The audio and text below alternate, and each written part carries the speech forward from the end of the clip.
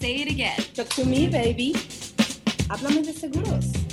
I'm Vera Egli. Y yo, Itzel Greenheck, y juntas somos Talk Insurance to Me. Thank you for tuning in to this episode of Talk Insurance to Me. As you can see, it's a little bit different. We usually do these on Zoom because of COVID, but we took some precautions because it was just so important for us to be in the presence of Mrs. Sandra Salcido. And this episode is a little bit different because we're going to be doing a little English, a little Spanish, because some things just don't translate and they're just better in español, ¿no? Claro que sí. Y bueno, sin más preámbulo, me gustaría presentar, bueno, más bien describir a mi gran amiga Sandra. Sandra es una persona generosa con su tiempo y con su conocimiento. A ella puedes acudir si quieres saber hacia dónde lanzar tu proyecto, cómo hacerle, si quieres saber a dónde se te va el dinero o cómo conservarlo mejor. Ella te va a escuchar con sus hermosos ojos castaños y con una voz suave y enfática y empática. Te va a hacer saber si vas bien o te regresas. Muchas gracias por estar aquí, Sandra. Sí. No llores, ¿eh? Qué linda introducción. Ya sé, no, gracias. Muchas gracias por la invitación y sí, me vas a hacer llorar. Claro. Ok, queremos saber cómo llegaste a esa industria. What is your journey? ¿Cómo, desde donde quieras empezar, queremos saber por qué haces lo que haces y cómo llegaste? Híjole. Bueno, pues nos vamos a regresar, ¿no? Desde en la industria formalmente y como dueña de negocio tengo alrededor de 4 años y medio, pero realmente que entré a esto de finanzas y seguros aproximadamente 10 años, un poquito más porque tengo 31. Entonces, ¿cómo empezó todo esto? Bueno, pues empecé en banco, en el mundo corporativo. Yo estaba estudiando en la universidad, finanzas, y agarré un trabajo y en cuanto me gradué me ofrecieron otra posición en el banco. ¿Y qué fue? A mí siempre me han gustado los números, que había comentado que de chiquita me gustaba mucho contar dinero, dar órdenes y firmar papeles. Entonces, Can you imagine that? Somehow I can. Like, here's your bill. Yes. So I was waiting actually for every other Friday. My mom used to get her paycheck, right? And she used to, in Mexico, you get the money out, they pay you cash, and my mom will get home. And I'm like, can I order the bills? And I'm like, just putting in order. Wow. So, she was like happy to pay bills. Yeah. So it was very interesting. So empiezo en el mundo corporativo de banco y realmente me gusta mucho como poder educar y ayudar, y dije que vamos a poder ayudar a mucha gente de lo que viene siendo finanzas. La comunidad latina carece mucho de educación financiera, empezando por nosotros, ¿no? A pesar de que había estudiado yo eso, había muchas carencias y limitantes. Y luego me encuentro con la situación de que realmente no estás ayudando a la gente en un corporativo, estás vendiendo. Y a mí me encanta vender, pero ¿qué estás vendiendo? Entonces a la gente no le gusta que le vendan, le gusta comprarte. Y estamos en esa transición en que yo ya no me sentía contenta con lo que estaba haciendo. O sea, vende la otra tarjeta de crédito, vende la otra cuenta, vende esto. Curiosamente, hasta en el lado de inversiones, no, si no tiene más de 30,000, ni siquiera lo mandes para acá, mételo en un CD. Wow. Tipo de cosas de ese tipo. Y pasas por la transición, que no sé si les ha pasado, una transición de que no te sientes feliz, no estás lleno. Y sobre todo si eres jovencita, ahí lo que le dicen el quarter life crisis, ¿verdad? Yes. Como que de repente dices, ¿qué estoy haciendo con mi vida? Sí, ¿Por qué? ¿A dónde voy a llegar? Sí. ¿No? Yeah, that's so true. No fulfillment in what I was doing, right? Dejo de trabajar en el corporativo muy joven, paso por una transición personal, no trabajé como 1 año y medio. Cuando regreso a Estados Unidos, dije, ok, necesito get to do something about my life. I didn't know what I was going to do, but I knew I wasn't going to go back to corporate. I was like, I'm not going to do that. And that's when I started the journey officially of insurance. Nice. Sandra, tú eres una gran promotora de tener control y objetivo en las finanzas. En tu opinión y experiencia, ¿cuál es la mayor diferencia entre los hombres y las mujeres cuando viene ese concepto de tener control? Todo. Todo. Ok. I knew it. Oh my God, no lo pensaste. Todo. No, mira, ¿sabes qué pasa? También es cultural. A los hombres se les enseña, se les trae la sangre, ADN, no sé, el proveedor, el control del dinero, él va a traer, bla. Las mujeres apenas empezamos con este rollo de ser independientes y todo, y no se nos enseñó eso. Entonces ya automáticamente cultural no tenemos ahora sí que el control de nuestro dinero, ni siquiera nos interesamos por saber. It's too much work for me, like, you know, he can handle it. He handles that very well. Yes. Well, what happened if he's not here? Right? Esa es una de las cosas, pero también, y algo que yo que comento es como, a nosotras cuando estábamos niñas jugábamos a los bebecitos, esos que les das de comer y todo eso. El hombre no. Entonces ya automáticamente traemos el chip de dar, de cuidar, pero no de nosotras, sino de los demás. Yeah. Y ahí ya viene mucho la mentalidad del dinero. Y una estadística es que el 75% de las mujeres que enviudecen se quedan en la calle. Ay, qué y horrible. fíjate, entonces, como no lo traemos desde chiquitas, no se nos enseña, ¿cuál sería tú un consejo que le darías a alguien que precisamente de repente se ve en esas circunstancias? A lo mejor no tan dramáticas de enviudar, pero a lo mejor un divorcio. ¿Cuál sería uno o dos de los primeros pasos que una mujer podría, como mentalizarse para salir adelante? Sí, te comparto por experiencia propia, porque pasé por esa transición. Sí quiero compartir en el lado de transparencia. Nadie es perfecto, y si puedo compartir un poco es porque lo viví, y a pesar de que sí había estudiado y lo que tú quieras, cometí los errores que muchos cometemos y muchas mujeres. Entonces yo pasé por un divorcio, y esa transición de un divorcio me arruinó financieramente, porque no tenía un control. Estaba hasta acá. Hasta con control te arruina a veces, ¿verdad? Sí. Y no tener nada de control, wow. Sí, es muy interesante, porque yo me acuerdo cuando pasó esa transición, que yo regresé a Estados Unidos, yo dije, ¿qué voy a hacer si no sé hacer nada? ¿Podías creer que tenía eso en la mente? Estudiada y todo. Sí, estudiada y todo, ya habiendo trabajado en el pasón corporativo. Entonces, ¿qué son un consejo, no? Unos tips. No tiene nada que ver con técnico. Es todo la autoestima. Oh, wow. Es todo tu autoestima. Entonces, yo les pregunto, cuando tú estás divorciando, cuando pasas un divorcio, una situación complicada, ¿cómo está tu autoestima? No, dependiendo de las circunstancias. En el piso, te sientes horrible, no tienes confianza, nada. Exacto, o sea, yo no dormía de temor, fíjate, el miedo de qué voy a hacer, no sé hacer nada, por lo tanto, no va a tener dinero. ¿Será que me quedo en la situación en la que estaba? Y eso lo pasan muchas mujeres. Sí. Y se supone que estaba estudiada, como dice mi mamá, ¿no? Y entonces esa es la autoestima. Si tú no te quieres, si no crees en ti, si no tienes esa autoestima, que sabes el valor que traes, que tienes para la mesa, que traer, no vas a tener una relación con el dinero, para nada. No vas a tener un interés en estar bien económicamente. No le vas a poner atención a dónde se está viendo el dinero, si no te estás poniendo atención a ti como persona y lo que mereces. Qué importante es eso. Es básico, uno, si tu autoestima no está donde, o sea, si no estás trabajando en ello, tu relación con el dinero, aunque yo te haga un presupuesto muy bonito, no funciona, porque no te sientes merecedora, no vas a trabajar por ello. Es curioso que hacemos cosas, por ejemplo, probablemente una mujer divorciada que tiene hijos hace cosas por sus hijos, no por ella. Va y saca dinero por sus hijos, no por su situación personal, emocional. Entonces las emociones son primero, y ya de ahí, pues obviamente ya nos vamos a lo técnico, que es los hábitos, cómo vas a hacer un presupuesto, hay que decirle al dinero a dónde irse, él no te va a dar órdenes, y el control. Entonces, muy importante, sentirse merecedores del dinero.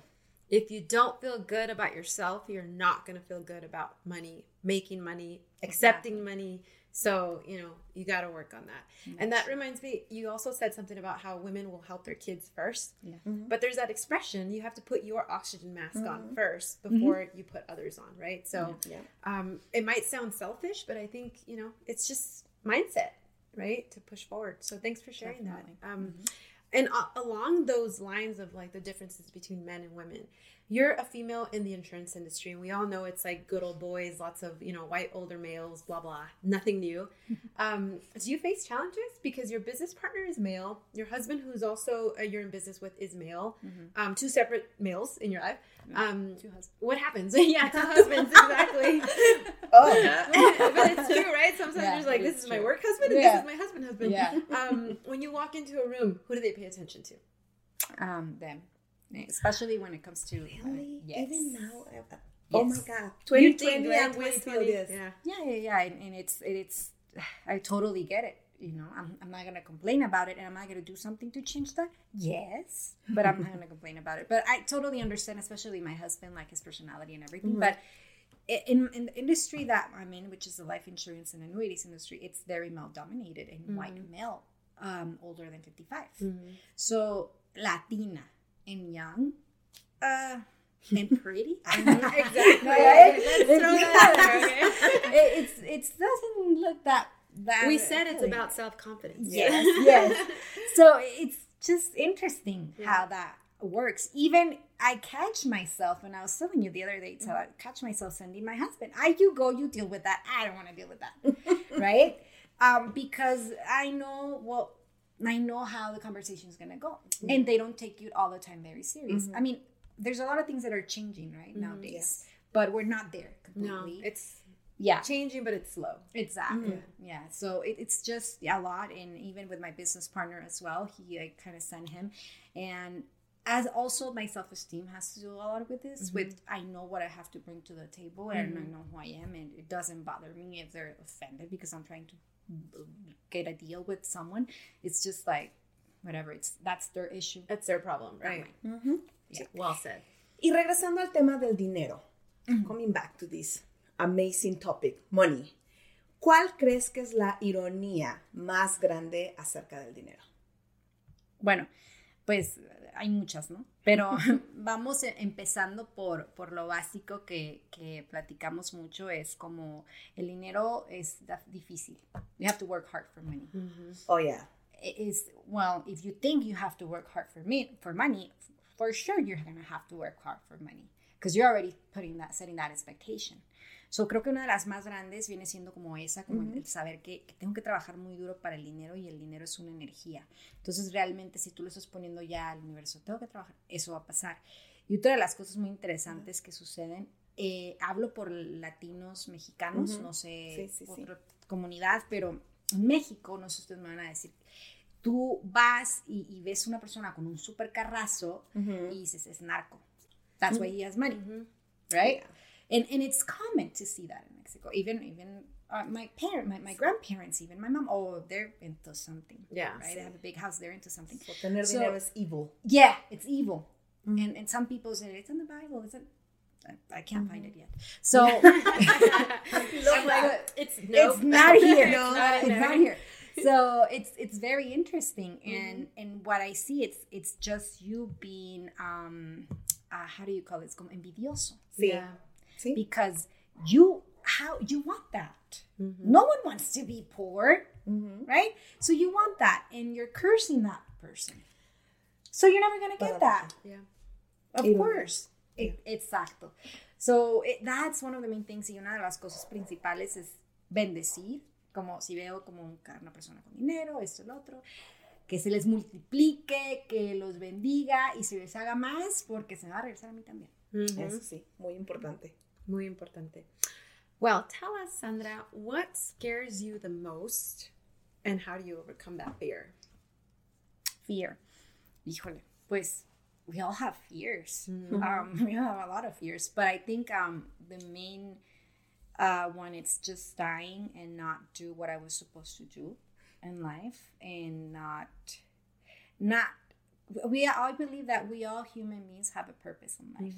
It doesn't matter if your purpose is just for 1 year, 2 years, 5 years. Even it's sad, but even like a 2-year-old that they pass away of cancer, for example, and they had those 2 years that were here, they had a purpose. Yeah. And I've seen that in life. So I believe that we all have a purpose. And if I don't actually work for that and I die, just like being arrepentida de no hacer lo que tenía que hacer, a big feat, like my big one. Mm-hmm. Entonces, todos los días te levantas como que, ¿y ahora qué? Y no tengo ganas, ¿no? Es como que no tengo ganas, hoy no quiero trabajar, hoy no quiero... Y luego ya te acuerdas de eso y dices, ay, no, You're like, I have a purpose. I have a purpose. purpose. I have a purpose. So, tengo No quiero que- morir arrepentida. No, sí, Exacto. es verdad. O si se te atravesan otros miedos, Ujú. entonces los quitas del camino con el miedo más grande que tienes, que es no hacer lo que venías a hacer a este mundo. Mm-hmm. Good advice. I like that a lot, actually. ¿Cómo definirías tú el éxito? ¿Cómo se siente? ¿Cómo se ve para Sandra? Bueno, pues cada quien tiene una perspectiva diferente de qué es éxito, ¿no? Para unos es esto, para otros es dinero y así. Creo que para mí una de las partes más difíciles fue poder entender qué era éxito y que me iba a sentir plena. Porque obviamente en un momento de mi vida para mí era éxito, era como que ser la CEO de una supercorporación, mandar el respeto, ¿no? Porque el ego se mete, tener mucho dinero, carros, esto, lo otro, ¿no? Y vas encontrando en el camino que realmente ese no es el éxito, ¿no? Porque no estás feliz durante el camino. Para mí, éxito y algo que tengo que trabajar todos los días es estar en un balance en mi vida. Mm-hmm. En un balance donde no importa lo que esté sucediendo, sino yo estar feliz con lo que estoy haciendo todos los días, con el propósito que quiero llevar. O sea, el día que el balance esté así, bien, ese día es como, ok, this is success for me. I accomplished success. Porque de nada sirve tener como tanto éxito aquí si esto está vacío, ¿no? Entonces, ese balance, poder mantenerlo y poder, mientras que estás caminando a tus metas, porque eso no significa que no vas a tener metas, con éxito. Mm-hmm. Me encanta. Me encanta. Sí, entonces, Sí, sobre todo porque mencionas, creo que es muy importante que muchos de nosotros concebimos el éxito como este concepto grande que si no alcanzamos, que tiene que estar como con tantas cosas que lo constituyen, que si una de ellas falta, es que ya no lo completaste, ya no fuiste successful ese día, ¿no? All about productivity and all about being, reaching the goal. Yeah. So, es algo que, como dices, ¿no? Se trata más bien de un balance. A lo mejor un día, you don't do this part, pero haces esta.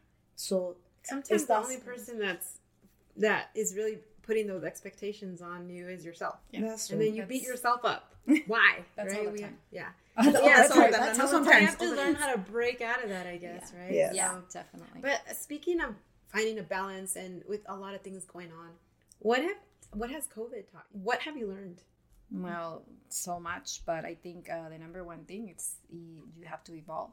You have to evolve, and I do really believe that we're in another era, and it's just evolution, and things are not going to go. If you actually don't evolve, you're going to be left behind. Yeah.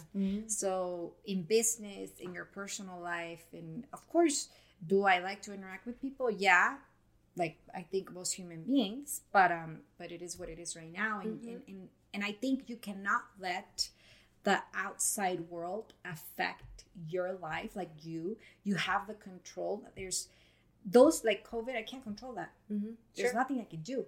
I just have to make the best of what I have. Mm-hmm. Exactly. So by evolving in my business, right, and my personal life too, and be grateful that I don't have COVID. Be grateful that I'm healthy, and so just the evolution part and learning to live your life without letting the external part affect you. Mm-hmm. So that's one of the biggest things that I've learned during this time. Yeah. Y siguiendo precisamente ese camino de la enseñanza, el aprendizaje y compartir el conocimiento, ¿cuál crees tú personalmente que ha sido el mejor advice que has recibido? Y también, ¿cuál sería un consejo que tú podrías darle a los empresarios? Uno es personal, otros a los empresarios que pudieran aplicar respecto al negocio.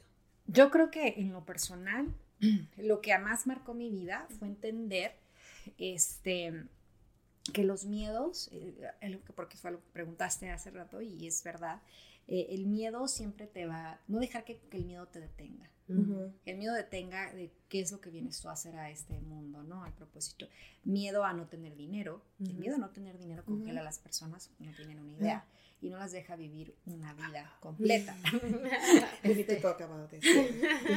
Pero al final del día es solo miedo, Sí. ¿no? Entonces, el miedo a la muerte, el miedo, o sea, estas cosas del miedo, ay, ¿qué dirán? O sea, Ay, sí, eso de es veras. súper importante, ¿no? Sí. El estómago siempre nos duele de que estamos haciendo algo que nos estamos saliendo de nuestra zona de confort, pero dejar que los miedos no te detengan al final del día son solo miedos. Entonces, a mí, una persona muy cercana a mí me dio ese consejo, o sea, Sandra, es que la única persona que se está estropeando aquí tu futuro eres tú misma porque estás dejando que tus miedos controlen. Y pues esa parte es tan importante y yo le aconsejo a alguien cuando sientas un miedo o cuando estés actuando y estoy actuando por miedo o ¿cómo puedo? Digo, todo tiene solución, menos la muerte. Sí. Entonces, empezando desde esa parte, ¿no? Y como negocio, uno de los más que todo, sí, me quedo, ¿sabes? Porque como dueños de negocio, yo llegué sin saber nada. Sí, sí. A mí en la escuela no me enseñaron, haz un negocio, multiplica el dinero, jamás. Entonces yo llegué a la industria y dije, uy, sí, bien poderosa, mujer emprendedora. Y paz, ¿no? Me encanta. No, entonces está bien, es normal. Y uno de los consejos más grandes que he recibido y que yo le recomiendo a todos, porque veo que muchos en nuestra industria no lo hacen, es el delegar. Sí. Yes. El delegar. Amén. Sí, es tan importante y dejar de controlar. Yo soy controladora por naturaleza, digo. Mi mamá es igual, por lo tanto. Entonces, esa parte de delegar y dejar que las personas hagan lo que tienen que hacer cuesta mucho trabajo. Pero si tú no delegas, no creces. Y si no creces, siempre te va a necesitar el negocio para estar ahí. Entonces, ¿a dónde va a ir? ¿Quieres ser un esclavo de tu negocio todo el tiempo? Yeah, No, pues no. No, thanks. Esa parte creo que todos tenemos que trabajarla, el poder dejar que otras personas, confiar en que otras personas pueden hacer también el trabajo y delegar de la mejor manera, ¿no? Translation, let go a little bit. Yes. It's okay to ask for help and pass that, work over to somebody else, right? I also think it's important as a business owner to allow your staff, if you have staff, to make mistakes. Yes.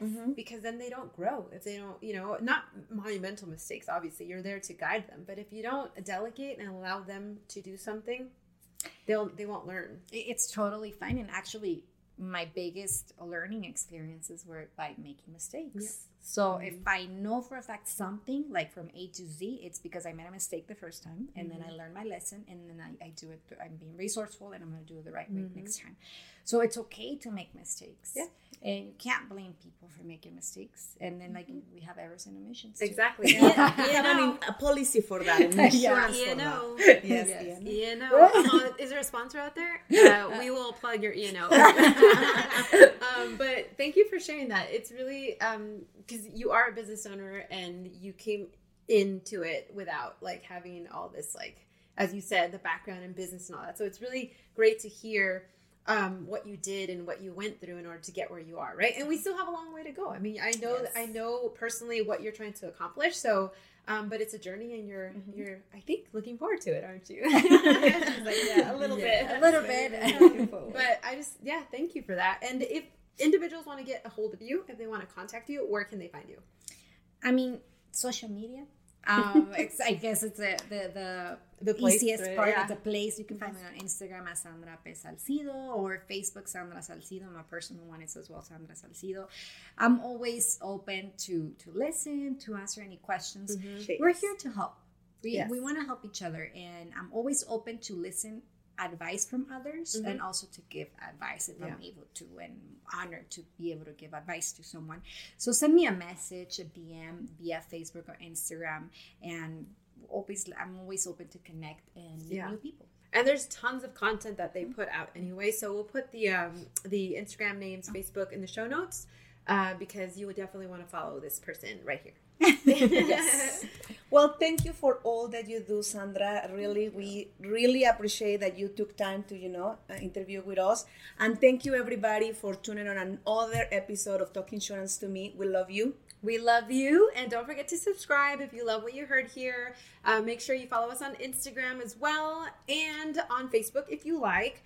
But yeah, thank you so much. We will see you and talk to you next time. Thank you so much for tuning in. If you want to learn more, you can find us on Facebook and Instagram as @Talk Insurance to Me. Let us know if you have a topic that you'd like to hear about. I'm Itzel. I'm Vera. We'll see you next time.